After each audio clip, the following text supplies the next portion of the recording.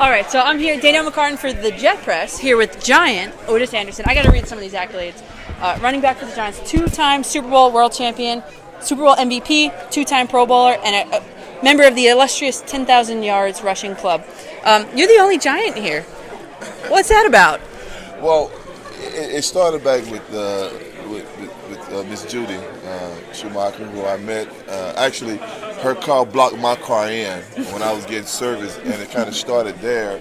And then I met Kenny, her son, in Orlando with some funky luggage. He had the ugliest luggage I've ever seen in my life. And I wanted to see the people who had the luggage. It happened to be him. And so we started talking, and he mentioned this event, and I said, sure, I'll come at the time. And not really knowing who David was until I seen David, because, you know, I'm a Giant and I don't follow just that much other than. So I got a chance to meet David. It was great meeting him, and I've been coming ever since. I appreciate it. I love being there on the Giant here among these Jet players, and it's fun. It's really fun, and they treat me nice here too. Yeah, well, that's good. That's part of it. Yeah. So you were chosen by the Cardinals in the first round. Can you take me back to draft day? What was your draft story like? Well, honestly, the way it went, the Giants was picking 7th in the first round, and the week before the draft, Ray Perkins, the head coach at the time, came to visit me at Miami and said that they were drafted 7th in the 8th round, 7th in the first round, and they were going to pick me. Okay. No doubt about it. We're picking you. Good. You probably went out and bought all Giants stuff. I did. Yeah. I had all Giant apparel at my house.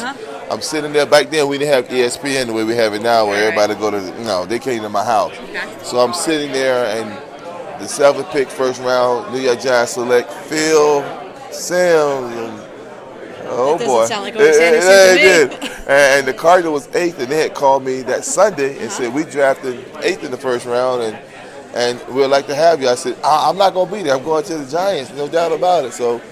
Need to say, I ended up back to the Giants 7 years later, but it was a surprise and very exciting, just like it is for all these kids today with all the limelight. You know, I wouldn't have preferred it that way. I preferred the way I had it, kind of low key, more likely. Right. And you played. What are your fondest memories of the Giant years?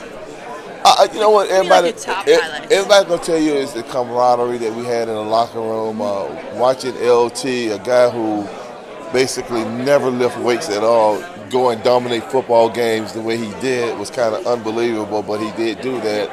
Some of the practical jokes Sims and Hotsteller used to play among each other, and then just being around a bunch of guys who was committed to winning and would go to whatever extreme in order to get it done. So those what excited me. And the Whitney Houston, that national anthem is the best of all time, considered. You were there for that. What was that like in person? Well, we didn't know. See, nobody knew who was singing the national anthem. It was a surprise to all of us.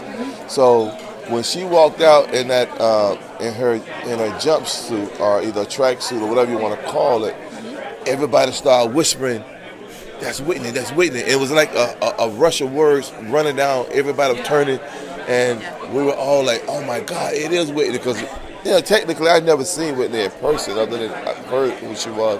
But to see her, and even though she was far away from me, but just to see her on the field singing, breathtaking. And you're right, never, ever duplicated, ever. Will ever be in the future, ever. No. So that's funny. You guys were all kind of starstruck on the sideline. Yeah, we all were, and it gave you a lot more will and energy to really want to go out there and really do the right thing and try to win it, because Whitney's singing your national anthem. And she's a Jersey girl. All right. So it all fit in what we were trying to accomplish, and thank God it did work out that way. And you did accomplish it. And then, I was at the roast of Bill Parcells like 2 years ago maybe. What are your fondest memories of Coach Bill Parcells? Well, Bill was the guy that if he liked you, you're one of his guys, and he would treat you that way, and you can count on him, if you need something. He's always there, but Bill was kind of guy that would pull your chain too, practice joke kind of guy. He used to call me Old Yellow, which was that old dog that played in the movie Old Yellow.